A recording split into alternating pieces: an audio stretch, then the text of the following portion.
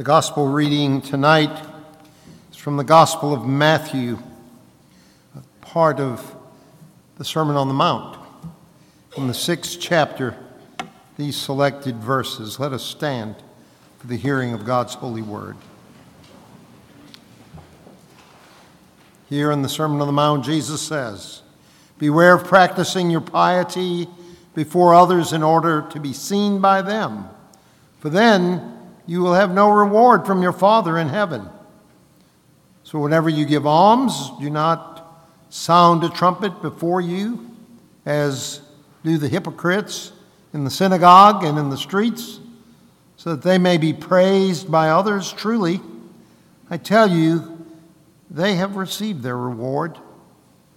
But when you give alms, do not let your left hand know what your right hand is doing, so that your alms may be done in secret, and your Father, who sees in secret, will reward you. And whenever you pray, do not be like the hypocrites, for they love to stand and pray in the synagogues and at the street corners, so that they may be seen by others. Truly, I tell you, they have received their reward. But whenever you pray, go into your room, shut the door, pray to your Father who is in secret, and your Father who sees in secret will reward you." And later in the 6th chapter, Jesus continues, "And whenever you fast, do not look dismal like the hypocrites, for they disfigure their faces so as to show that they are fasting. Truly, I tell you, they have received their rewards. But when you fast, put oil on your head and wash your face, so that your fasting may be seen not by others, but by your Father, who is in secret. And your Father who sees in secret will reward you. Do not store up for yourselves treasures on earth, where moth and rust consume and where thieves break in and steal. But store up for yourselves treasures in heaven, where neither moth nor rust consume and where thieves do not break in and steal. For where your treasure is, there your heart will be also." This is the word of God for the people of God. Thanks be to God. You may be seated. Our sermon series throughout this season of Lent will be Love Wins. That's the story of Jesus' life and death and resurrection. Love wins. And we begin on this Ash Wednesday looking at how love wins through humility.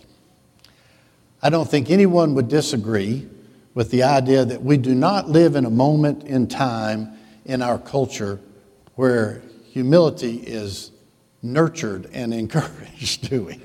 We don't live in that kind of world.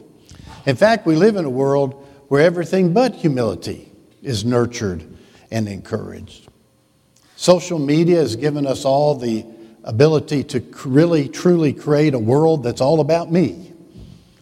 And we can use that to aggrandize ourselves and to destroy anyone that we disagree with or dislike.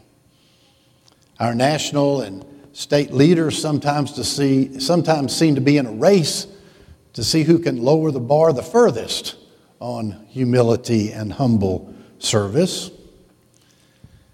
We're convinced by our culture that we must constantly be engaged in self-promotion, not in the pursuit of humble service to others.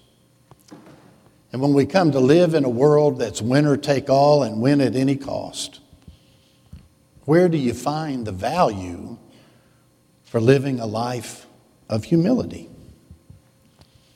It's a good question for us to ask ourselves at the beginning of this journey.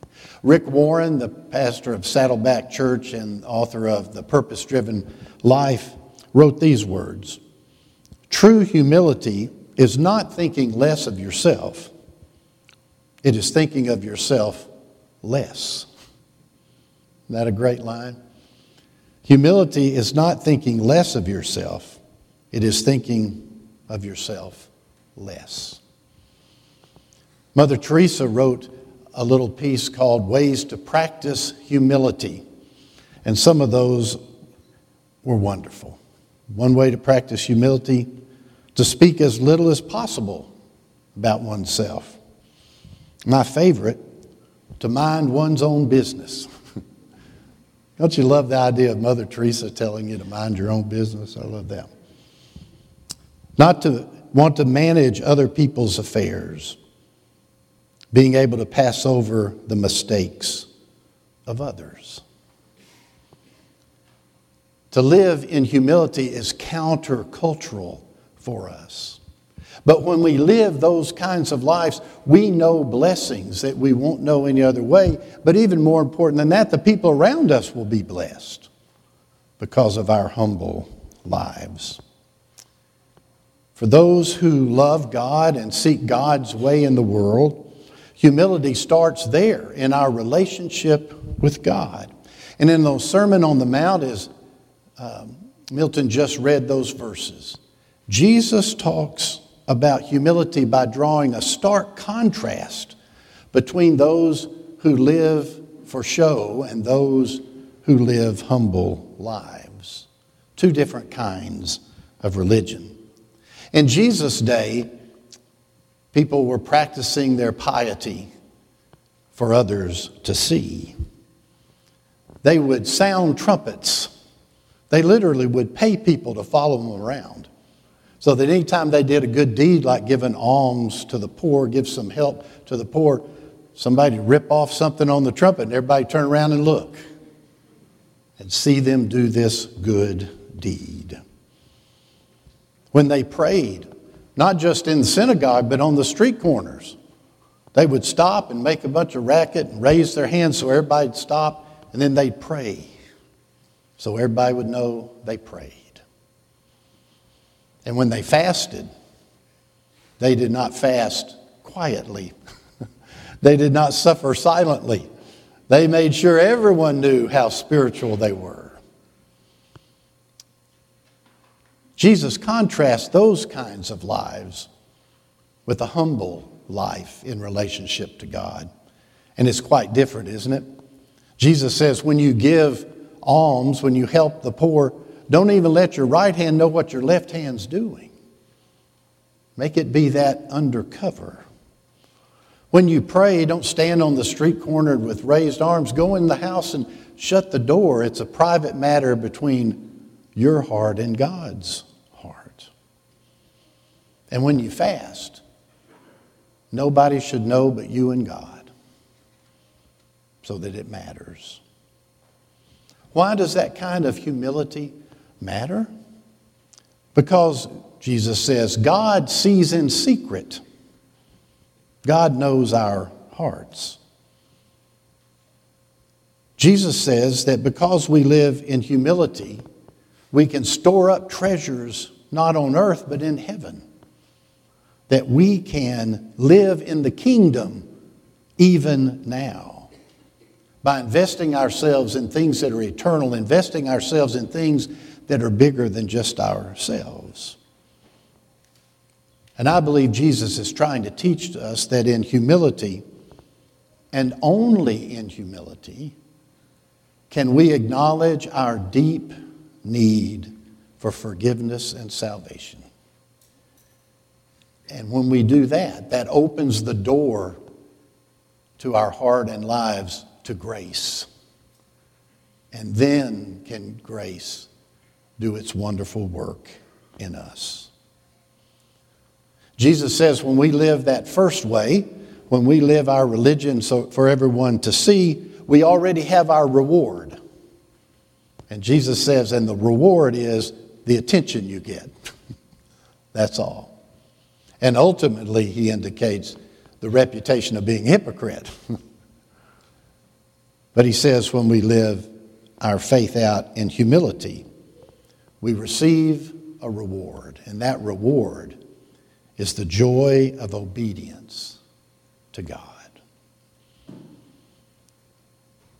But it's a fair question to say, how does love win through humility? Turning the other cheek can get old, can't it?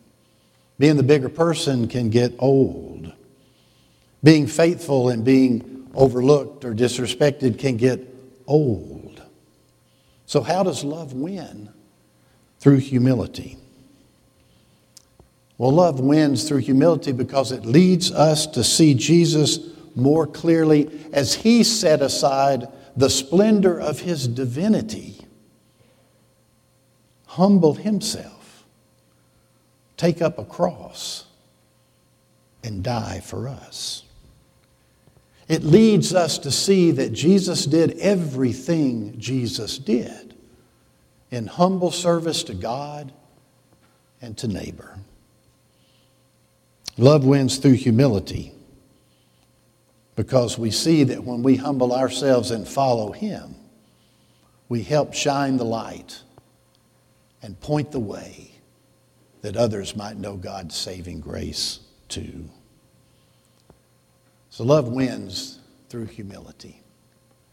Let us begin this journey toward the cross and the empty tomb with humble hearts, knowing our need for God, knowing we can't save ourselves, but knowing that God loves us.